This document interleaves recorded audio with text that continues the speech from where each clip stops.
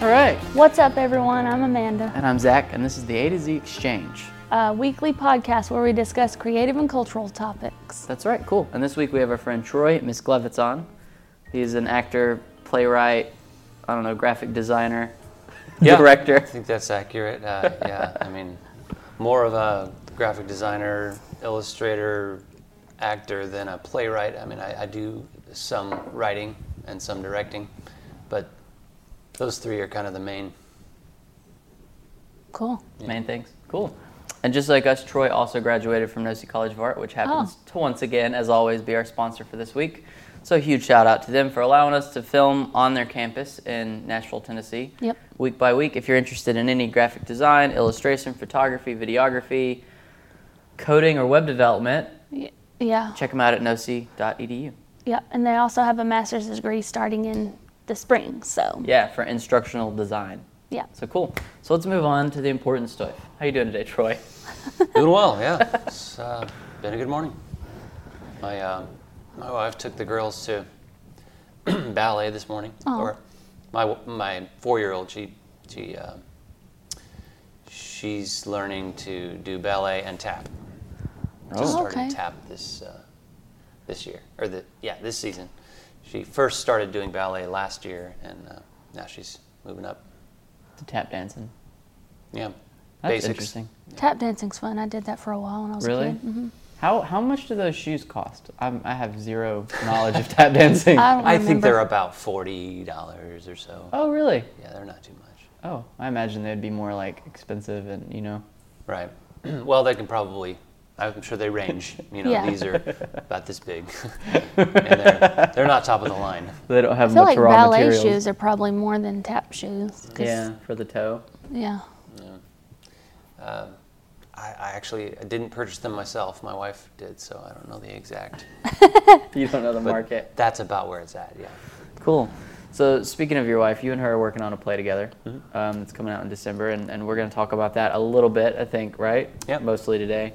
So what's the play? I know it's a Christmas play. That's what I know. It's a Christmas play. It's called The Christmas Movie, and it's about 3 different classic Christmas movies. What's the most famous one? The one with It's a Wonderful Life. It's a Wonderful Life. That's one of them. Christmas Carol. And Charlie Brown Christmas. Oh, so it doesn't have a Christmas story. Well, it ties in the story of Christ and the nativity, but not a Christmas story, the movie. Yeah. Right. Which would probably be my next choice, as far as like the top 4 classics, favorites of mine. Right. White Christmas. I like that one. That's a good one. Yeah. I'm familiar with that. A little less well known, but yeah, I enjoyed it. Bing Crosby. Yep. Mm-hmm. Yeah. Some classic tunes from that. But it tells it's a cast of 5. Originally, it was a cast of 5 actors. So we've added a 6th, and each of the actors play actors. Like I play an actor. So it's a film about actors. Well, it's in a way. It's a play. The story is told by actors who are on stage doing it. So it's a play within a play. My character's name is Cody, which we all named our characters. The play was we got the play originally from a website for a church that we were attending at the time. This was maybe 7 years ago or so. I think it was 2011, the first time we did it. Mm-hmm. We found the play online, and we just started working on it and adapted it a little bit each time. We've done it three different times. This will be the 4th time that we've done it in different locations. The play the church that we're doing it at this year we did it last year at the same church. Okay, cool. So it's a remount, and it's the same cast. We're adding my wife into the cast as a stagehand. So she comes on stage and helps things out, and it's a lot of physical comedy. So she lends some of that in her role, and so kind of lost my train, but we've done the play, like I said, we've done it multiple times. And back to the story, that these actors play actors who tell the story of the play, and we tell the story of each of those different movies in, like, we give them each about 5 to 10 minutes, and retell the story with these actors on stage who are playing multiple roles. Like, I play Bob Cratchit, and I play George Bailey, and Linus in Charlie Brown Christmas, among other roles. And the story is told that way. And then in the end, it brings it around it ties it into a Christian theme, right. Telling the story of how God is the master storyteller of our lives. He's written the screenplay of our lives. And these movies are kind of a way into that. Cool. And each of them in themselves tell their own story about, we all know the stories. So how do you guys? So you got a play within a play, and there's like 3 plays, kind of a play within. It's a play within a play about a movie. So about in 3 Spanish. movies. Yeah, right. Yeah, and we're flying. So how do you said you give about 5 to 10 minutes to each individual story of the 3 stories. How do you are you delivering that through monologues, or is that like a specific scene, or? There's scenes. Yeah, we just kind of it's an abridged version of the story, and the characters are talking to each other,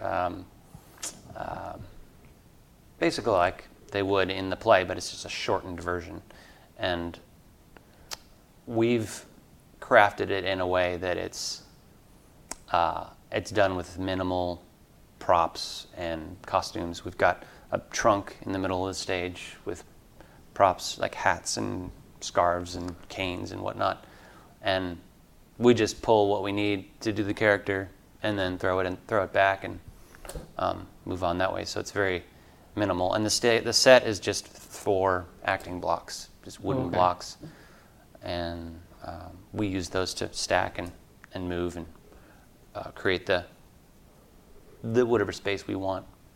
And really, it's just lights up, lights down. There's no extreme technical aspects to it, which makes it very mobile. And we've been wanting to, like, currently we just have one date. It's on December 16th at Eastgate. Mm-hmm. It's called Eastgate Creative Christian Fellowship, and that's where we attend, and that's where we created the group with some other people there. And we were wanting to, like, we did it last year, and it was so well received that we wanted to try to do it at different places. So we're in the process right now of trying to secure other venues. So if you're looking for a Christmas play and you have a church, or you have it doesn't even have to be a church. It could be a theater space, whatever. It can even be done outside. And we've actually been rehearsing outside. That'd be interesting, yeah. Recently, just out of necessity, because we haven't been able to find rehearsal space. Yeah. The church where we did it last year, they recently relocated to a new space, which is run by other people, so we don't have access to it during the week or even on Sunday, because the time frame is so minimal that it can be used. Really, it's just Sunday morning, anytime they can rent it. So we've been rehearsing out of our living room and out of our backyard, and we've been we've been just using space at local libraries, which I didn't even know you could do. You can just go to the library, they got an empty space, and as long as you fill out an application, you can just do it. I think it has to be for like nonprofits or like a church event or something like that. Yeah, it depends on the library. There was one library where we asked if we could do it, and they said no, because it was I guess when we applied, we made it clear that it was a play.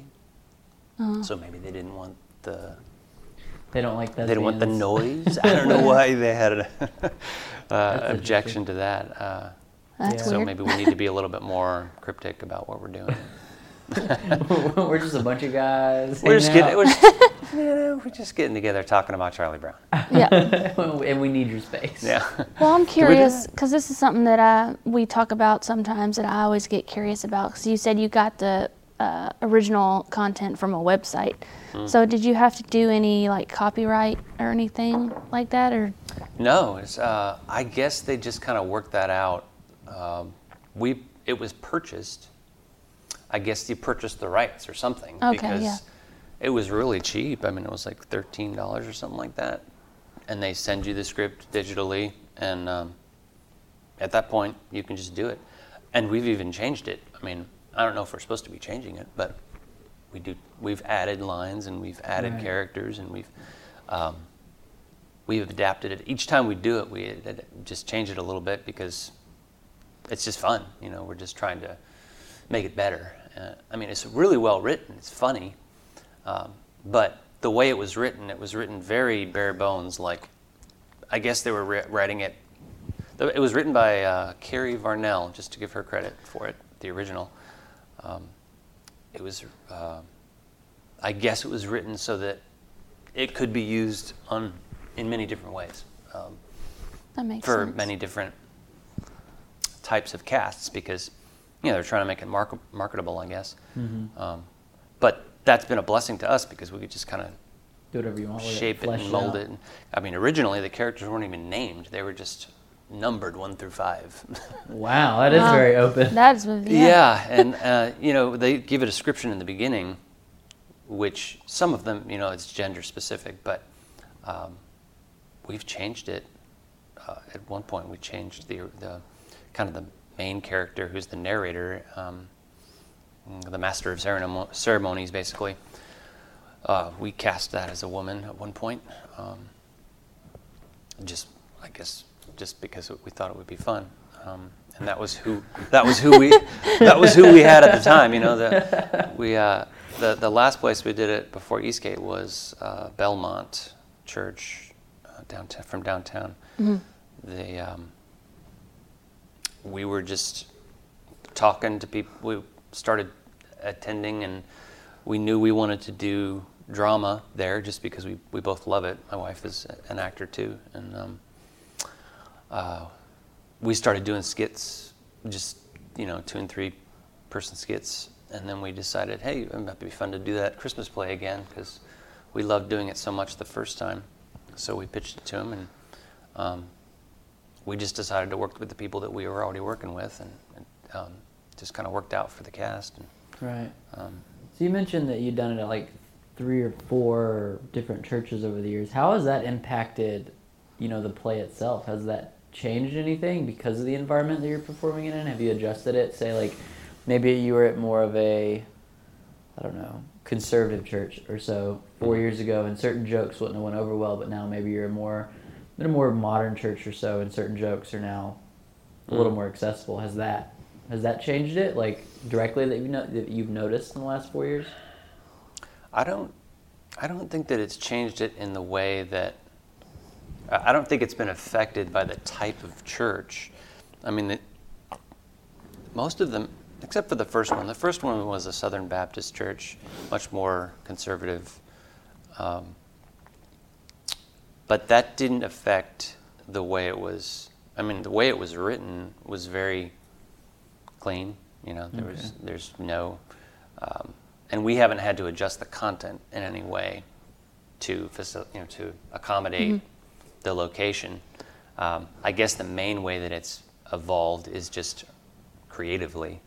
It's evolved and changed just based on circumstance. Like I said, this last church, we had to cast the main role as a female just because, you know, she was the best for the role, and made more sense age-wise, and we've of course had to adjust it for space, you know, just because of the size of the space changes and the location, but really just technical things like that. I don't feel like we've had to adjust it in any way for the type of church. All right. Cool. Just throwing it out there. Yeah. What's it like? Is your wife's the director of the play, right? That's the... Yeah. What's it like working with your wife and having her as a director? Is this something y'all have done before, or is this a new experience too? We've done it before, yeah. We met at a theater in Crossville about 7 years ago, or more than that, 9 years ago. I got to count the dating part of it. And we were both actors at the time. I had done some directing. She had done none at the time, and the first time we did the Christmas play, I directed it, or the Christmas movie. I think I directed. Yeah, I did. And then I think I directed it the second time too, and then she directed it the third time, and now she's stepping back into that role. And it's been really awesome working with her, because the reason I brought up that we act together is that I think that that's one of the really special things about our relationship, is that we have so many similar passions, and acting is one of them. And I'm fortunate that we get to do this together, because I mean, it's when I have I have a lot of fun with her when we do these kind of projects together, and she and we enjoy doing both, acting and directing. And is she pretty lenient with you when she's directing you, or does she get pretty? Oh yeah, she's very lenient. Puts the foot down. Well, I mean, it's symbiotic. I mean, we work together really well. We talk about the play outside of rehearsal, so we're pretty much on the same page when we get there. I actually have to kind of pull myself back sometimes, because I just get really excited about working on it and making things funny and making things work, and so I have to pull myself back from stepping in sometimes and trying to take over, because I just enjoy it so much, and we have all to sometimes understand that. step back and just let her do it, and trust that she knows what she's doing. So and I trust her, so I just have to give that over to her. But we're kind of, I mean, technically she's the director. We kind of co-direct, just because we've been, I've directed at one point and she's directing now, and we adapted it together, so we know it inside and out. So it's the roles are kind of blurred melding together. Yeah, I understand that. Are there any parts for kids? No, it's all adults. I wish there were part for kids. I was gonna see if you ever put your daughters into it. Yeah, I don't know how we would, honestly. It would be nice. They enjoy watching rehearsal. Cool. And my daughter, like I said, we have to rehearse at our house a lot of times, and they're down for naps for most of it. But as soon as she gets up, she grabs her snack and sits down to watch, because she enjoys it. She's a bit of a ham herself, constantly dressing up. She's got a box full of dresses and hats and whatnot. She's got her own little, acting trunk that she uses, and she's always throwing on a new. She probably wears, 5 or 6 different costumes a day. Oh, she goes through them. That's exhausting. She just enjoys dressing up. I've met a few kids like that. They like that. Yeah, and I mean, my goal with this is, my dream would be to eventually have a group that just does plays year round. I mean, your own that's Shakespearean. That would be cool. Yeah. That's been a goal of mine for a long time. It's just. Would you want to travel around and do it, or I would keep it local? Or? I would be open to traveling. I mean, that's a whole new challenge. That's a whole new challenge, yeah.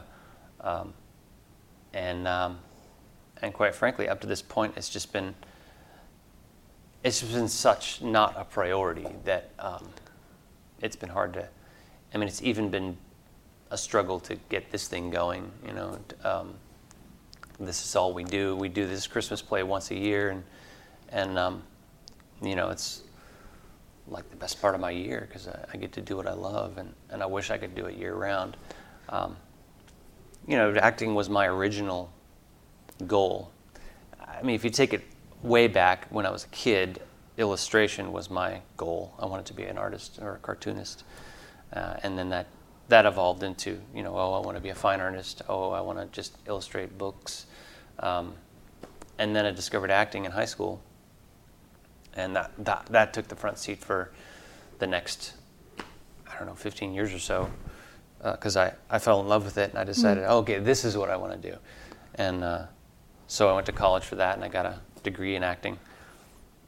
And then I did that professionally for about 7 years in Seattle, which is where I went to college, Cornish College of the Arts. And that was what I was going to do for the rest of my life. And graphic design was not even part of the equation. It's like my uncle. My uncle did that. He studied acting. I'm pretty sure he got undergrad and graduate. I get confused on how it works because he has like multiple things. But now he's a professor in Texas, and he teaches theater in Texas. So I tried teaching for a little while, but I just it's something I believe I could do because I've done it, but I just I just can't commit myself to it. I don't know why. I think I just don't enjoy it as much as actually doing it, so I can't bring myself to do that. Not because I don't think it's a great thing. I mean, I actually fantasize about it sometimes. You know, what would I say to my students if I had just people here? Well, that's good that, you know, you're not like lying to yourself about your dreams to become a professor and then. Well, that's why I mean. You know. We love NOSI, but that's why I'm not really interested in doing the program here because I don't want to teach really. I've talked to them more about that. It's less teaching and more, it's different than that. It's planning lessons and educational things. So if you work for a company and that company has to hire 10 graphic designers and those graphic designers need to produce like, I don't know, let's say lower quality content that you can produce quicker, it would be educating them on like how to make that system go smoothly through.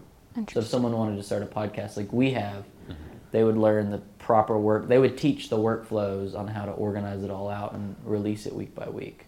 This is for the new master program. The master's program, yeah. I talked to him like a couple weeks ago about it. We're going to do like a little video project for it. So that actually sounds pretty cool. Yeah, it's different than I thought. Originally, I thought it was just going to be like you could be an instructor or a teacher, but it's called a instructional designer. So it's about more or less educating teachers and planning. It's a little past that, but it could be all marketing tactics.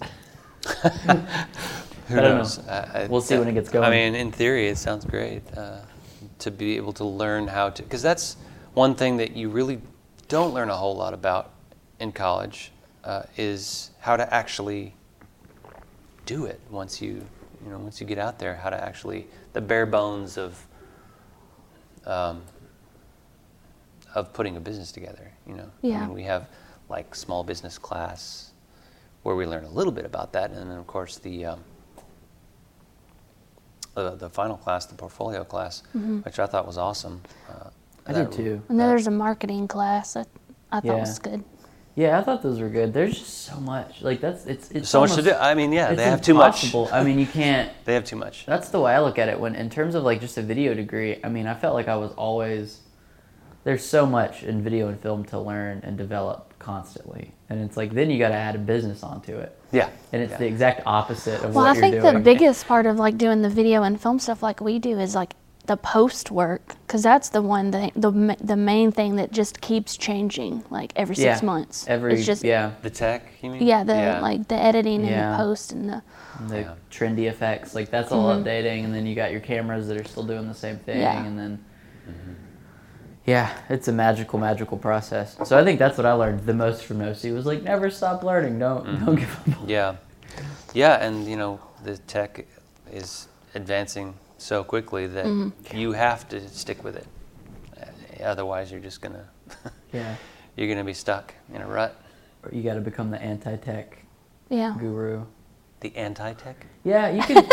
For like a super minimalist approach, like say Lars von Trier, like that filmmaker. Okay. He's less so now, but he used to be really into that. Like they would film in the late '90s. His films, there was like no tripods, no lights. Like it's a handheld camera, Right. minimal editing. The script, like they would have like scenes, but it's all improvised. Yeah. Like it was just the most bare bones thing they could have. No set even. No set, no music, no lights, nothing. That's like some serious guerrilla work It there. is. And when you watch it, at first it's jarring, but once you get into the, if you got a script or an idea of a script in this case that matches the idea of going extremely minimal, making something almost low budget and gritty, it works really well for it. It's effective, but it's not something that could work for, say, Transformers. Oh, Right, well, it's no. not going to be mass market No, appeal. no way. That's an art film. Yeah. So it's kind of... It's like, what's that movie? The one, it's like a documentary about the guy who's trying to make the horror film. It's, the American movie? Yeah, something like that. Yeah. From the 90s where they're like in Wisconsin or something? Yeah, it's like this guy who lives in like this backwoods kind of town. Yeah. Uh-huh. They're making the horror movie and he's trying to get the guy to like push his head through a door. Okay. It's an actual documentary? Yeah, it's Yeah. called The American Movie. It's hilarious. And his movie is called, it's Coven, not Coven. Yeah. Coven, okay. You should check it out, man. I think you would enjoy it. It's Okay. It's a pretty, really- it's really funny It's a too. positive experience. The guys have like mullets the whole time. It's great. Yeah. I love documentaries, especially documentaries about people making things, Yeah. Yeah. making art. I went to see the Studio 54 documentary, which is about the club in New York from the 70s, the Studio 54, and it was really interesting. Like, I didn't know a lot about that. And it was really Really? the way because the place was only open for like 2.5 years, and it was world famous by the time it closed. See, I want a good Chuck Close documentary. Because when we got to go to New York, we got to see the Metropolitan Art Museum, the Met, Okay. And I finally got to see a real life Chuck Close painting, Uh-huh. and man, it just Yeah, it's mind-boggling. it's The amount of time that it must have taken. yeah. I mean, I've seen Pollocks before, and those are fun if you like Pollock. A lot of people hate Pollock, because they don't know about the underpainting and what he's doing with it. But it's like, man, to see a Chuck Close up close, And they're huge. Yeah, they're massive. I mean, it's I guess just, they'd have to be with all the detail. it's wild. So what about your painting or graphic design? How has that influenced your acting or anything? How are those two melded together that you've noticed in your life? Like, what have you learned? Well, I mean, that's the big question, is how, right now, I'm trying to figure out, because I love these things, do they have to be separate? I really want to make them one. And I guess the most basic way that they complement each other is just like the necessity of trying to market a play. You have to create marketing materials. I mean, you basically do what you would do if you were marketing anything else in the world. So that has helped. After learning graphic design, that has helped me in knowing a little bit more about social media and how to use that as a marketing tool, and creating graphics for promotional materials. But outside of that, I know that, in the very beginning, when I was learning to act, or when I was learning to be a physical actor, I was drawing from experience that I had with drawing, understanding the physical form and how the body looks on paper when it's dynamic. The first illustration book that I can remember is a book that my dad bought for me when I was really young. I think I was like 10 or something. It was How to Draw Comics the Marvel Way by Stan Lee. It's a classic. Yeah, I've got that one. You got that one? Yeah. It's amazing. If anybody is wanting to learn how to draw, buy that book, because it went into the details of how do you draw a dynamic form, and it did it in a fun way, because if you like comics, then of course you're going to want to draw these things. Yeah, and the poses and all that. Yeah. And so that was my first understanding of how to draw the physical form in a way that's dynamic, because with foreshadowing and values and but mostly like the way that it mostly affects the acting is the dynamics of the way the body is positioned, because when you're acting, if you're doing physical acting where you're trying to create a character that's creating forms on stage that it communicates what they're feeling or what they're wanting or who they are as a character. I mean, the way you hold your arm communicates who you are as a person. So if you understand what you look like from the audience perspective, then you can be more creative and more expressive with the way you use your body. So you can create pictures with your body the way you would create pictures on a page. So I think that was a big influence, that understanding how to draw affected performing. That's awesome. And they're both, I mean, all our forms are the same, pretty much, right, in terms of skeleton. How they work. I mean, you can use a metaphor from each discipline for any other discipline, and an artist can understand what you're talking about. Yeah. Because they all work together. Just the way I just described. With how the form works for both mediums, and how in dance your body is your paint. We all know that language. So there's a way that I can pull these things together and make them work together. And I don't know if that's as simple as I don't know, like painting on stage or something. I don't know if that would be the way to do it. But that's what I want to figure out, how they can be one, so that I can do them together. I think you have a very interesting approach to it, though. I mean, I thought that was a good answer. Yeah, that was cool. Yeah, that was, in terms of just like, we get a good answer and we shut the podcast down. So Yeah. We're done here. I mean, well, like I watch a lot of the actors on YouTube. So Variety does it. So they'll like pair an actor and like two people together, kind of like this, and they'll talk about that. And they talk about that a lot if they're doing like a movie about a real person, like how they get their movements and how they walk like that person or how they talk like that person. And I heard Johnny Depp talking once about how every time he gets a role, he does a series of drawings of the character, and that's a lot of times how they. I think sometimes they take the character design in terms of the costume and stuff just from drawings that he's done. Cool. It's an expression, like you said, and it's like some people, I think, naturally are gonna, maybe they can't see it on themselves as much if they naturally do that expression. Sometimes I'll make a face because I can be somewhat animated, and I'll make a face and not think what it actually looks like, and I see it back later and I'm like, oh, that didn't come across. That was supposed to be like sarcastic, and it didn't. Yeah. It doesn't come through. But if you look at that drawing and you take anatomy classes for illustration in college and things like that, and you, just like you said, you learn the expression. I mean, now you can see it, and now you can adapt it in a different way. So I think it all came together really well. Yeah, and even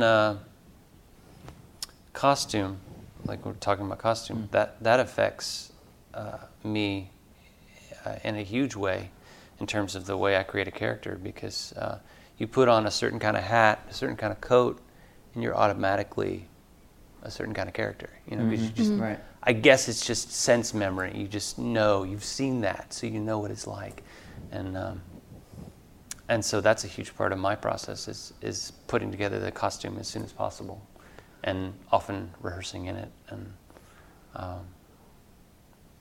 finding the character that way. I mean, there's so many different ways in, but what works for me a lot is the physical stuff, the tangible things. Do you do anything with like your voice when you're acting? Like, I don't know, for this play, for instance, do you change it in any kind of way, or? Yeah. Dialects is another thing that brings me into a character. You know, once you start talking in a certain way. I mean, a lot of what I draw from is just people that I've seen, things that I've observed. You watch certain movies and you understand, oh, okay, I realize that character is this kind of archetype or this kind of stereotype. And you can start with that as kind of like a skeleton for who your character is, and then you just layer in the other stuff, like the given circumstances of the character's background or whatever, his current situation. That'll inform, but you got to start with something. You know, if you're going to make a sculpture, you have to start with some kind of basic form, and then you just build on that. And I think that's what, for me, helps to start with an archetype. So, like if I'm going to create a character, like for example, in the Christmas play, I play this, and I basically made up the character. We just decided for some reason that he was going to be, the script indicated that he was a guy who was into all things awesome or something like that. And he's basically all things awesome. Which, I'm into that too. That's broad, yeah. They described him as basically a dude. And I think we all understand who a dude is. He goes out with his Beth backwards cap. Like a bro. I mean, we all have our own idea of what a dude is, but to me it was like the surfer dude. Yeah. And so that was what I immediately went to. So I just picked a surfer dude from a movie that I don't even know if he surfs, but my inspiration was from Bill and Ted's Excellent Adventure, Keanu Reeves' character. Yeah. Dude. That was immediately, as soon as I start talking like him, it affects my physicality, and it just puts me in a certain space. So, yeah, I didn't answer your question. Voice and dialect and the way you speak immediately influences your character. And sometimes those things can come from, different actors work different ways. Like for me, starting with something physical works the best.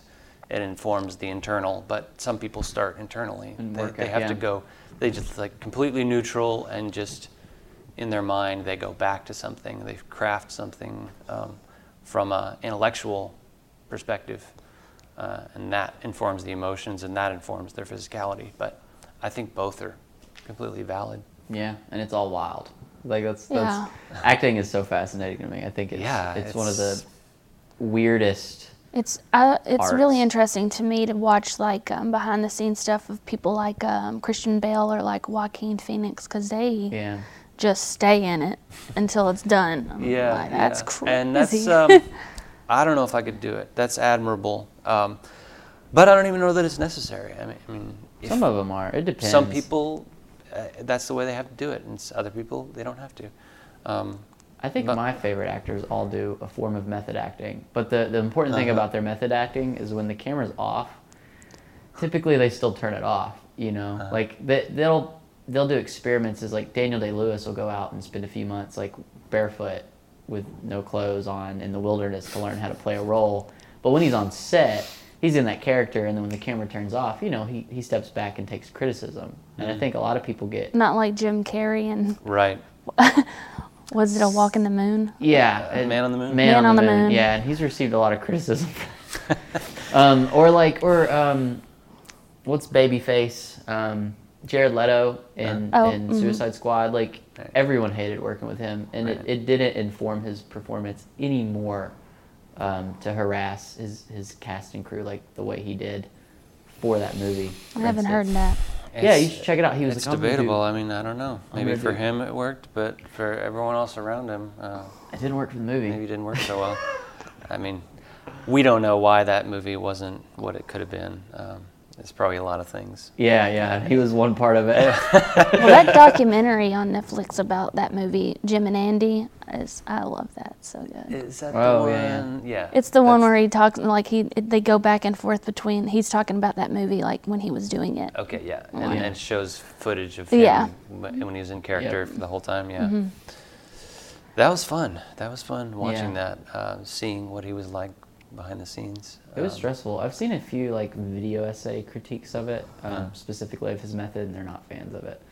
Which I don't know. I thought it was cool when I saw Jim and Andy, and I remember just because it said contractually obligated interview with Tony Clifton. But yeah, there's a lot of criticism around it. I'm not going to go into it. But.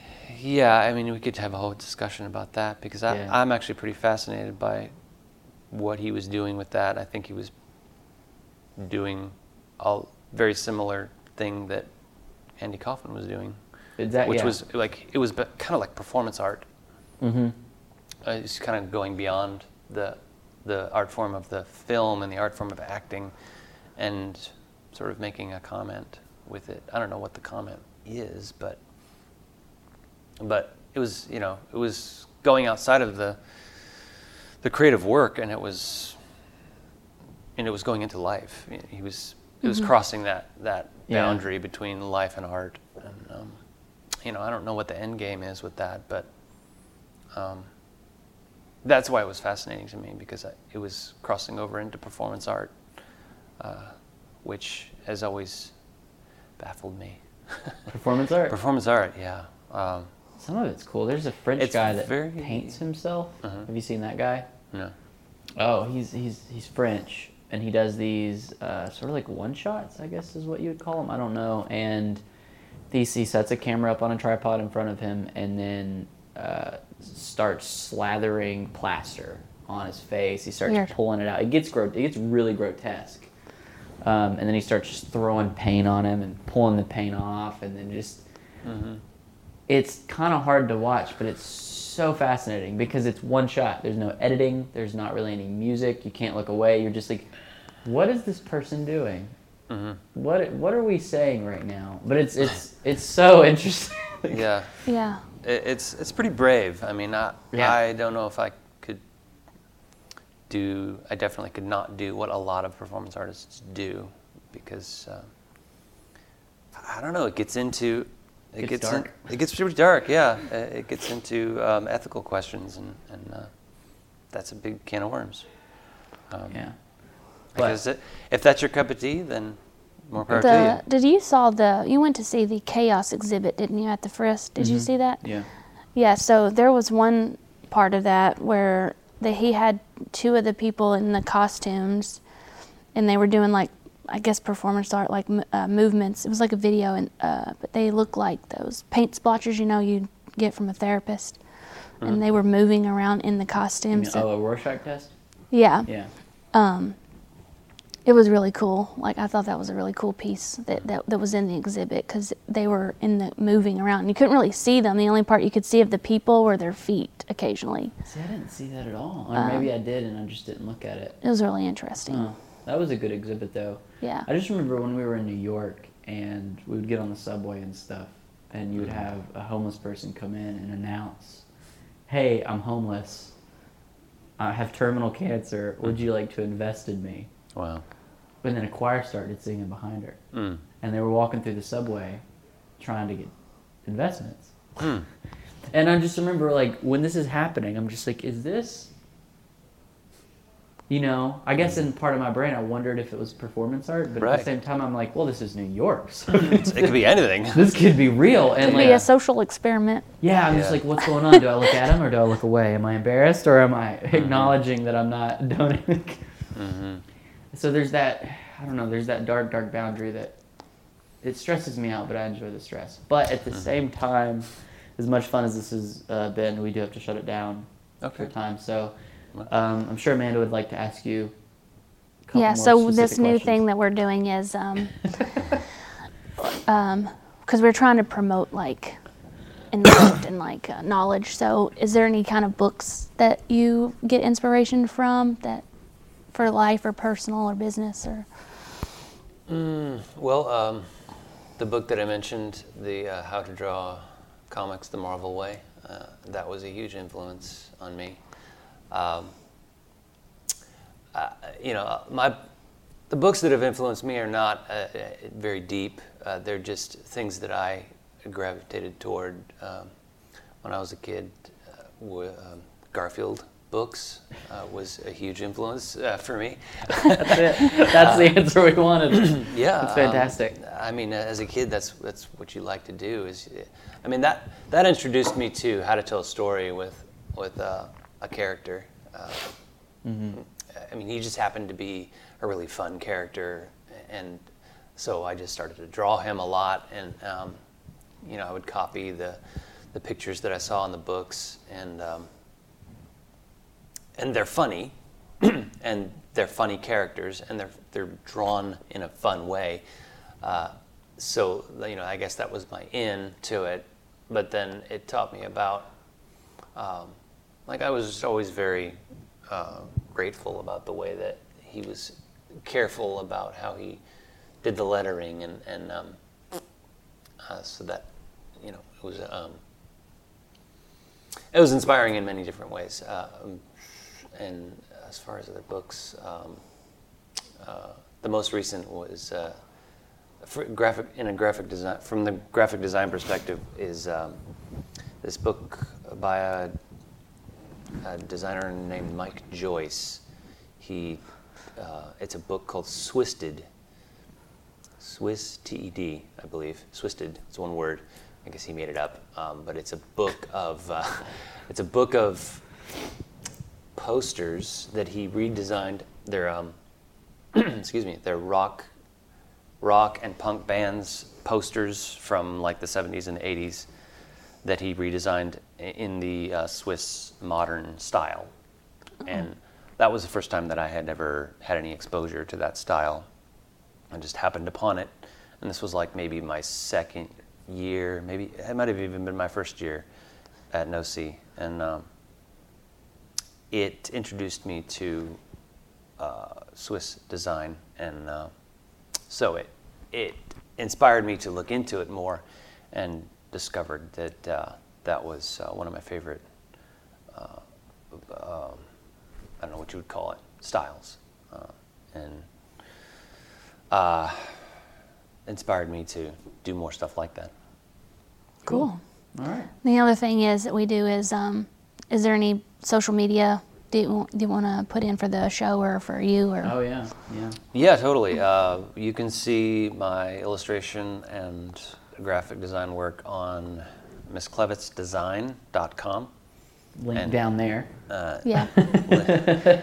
And on that site, you can find links to other social media related to Miszklevitz Design, and how to contact me and whatnot. And then as far as the play goes, Facebook, just search for Eastgate Drama, and the Christmas movie. It's, I believe, facebook.com/Eastgate Drama. And there's an Instagram, so at Eastgate Drama on Instagram. And if you do a search for Eastgate Drama on YouTube, you can also find videos, trailers, and we have a performance, the full performance of last year's production on YouTube as well. That's awesome. And they're all connected. So yeah. Cool. Sweet. And they will all be in the below description. in the comments or. Yeah. Yeah. Cool. I didn't know there was gonna be a link to the full previous show. Yeah. Everyone can check it out before they show up on December 16th at for the new show. 5:30, 7:30. It's actually at 10 a.m. 10 It's a.m. being done during the morning church service. Gotcha. So they'll do like some singing, and then the play is being shown basically in the spot where the sermon would be. So that's 10 a.m. at well, the address is on the Facebook page, but it's Nelson Andrews Center, and the church is Eastgate Creative Christian Fellowship, and that's December 16th. Cool. Word. All right.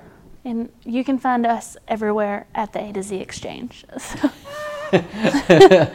Boom.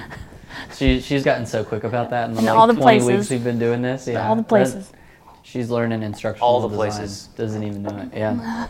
But as always, all the links are going to be down there in that massive, massive description that we always have. And this will be up today, Friday, and then we'll have the video episode up Sunday. 2 days from now. Mm-hmm. And we may have a bonus episode this week. Oh, we're going to have a bonus episode. I already posted about the bonus episode. You already posted about the bonus episode? She's on top of it. Cool. Sweet. Well, we'll see you guys all tomorrow. Next time. Woo! See you. Thanks.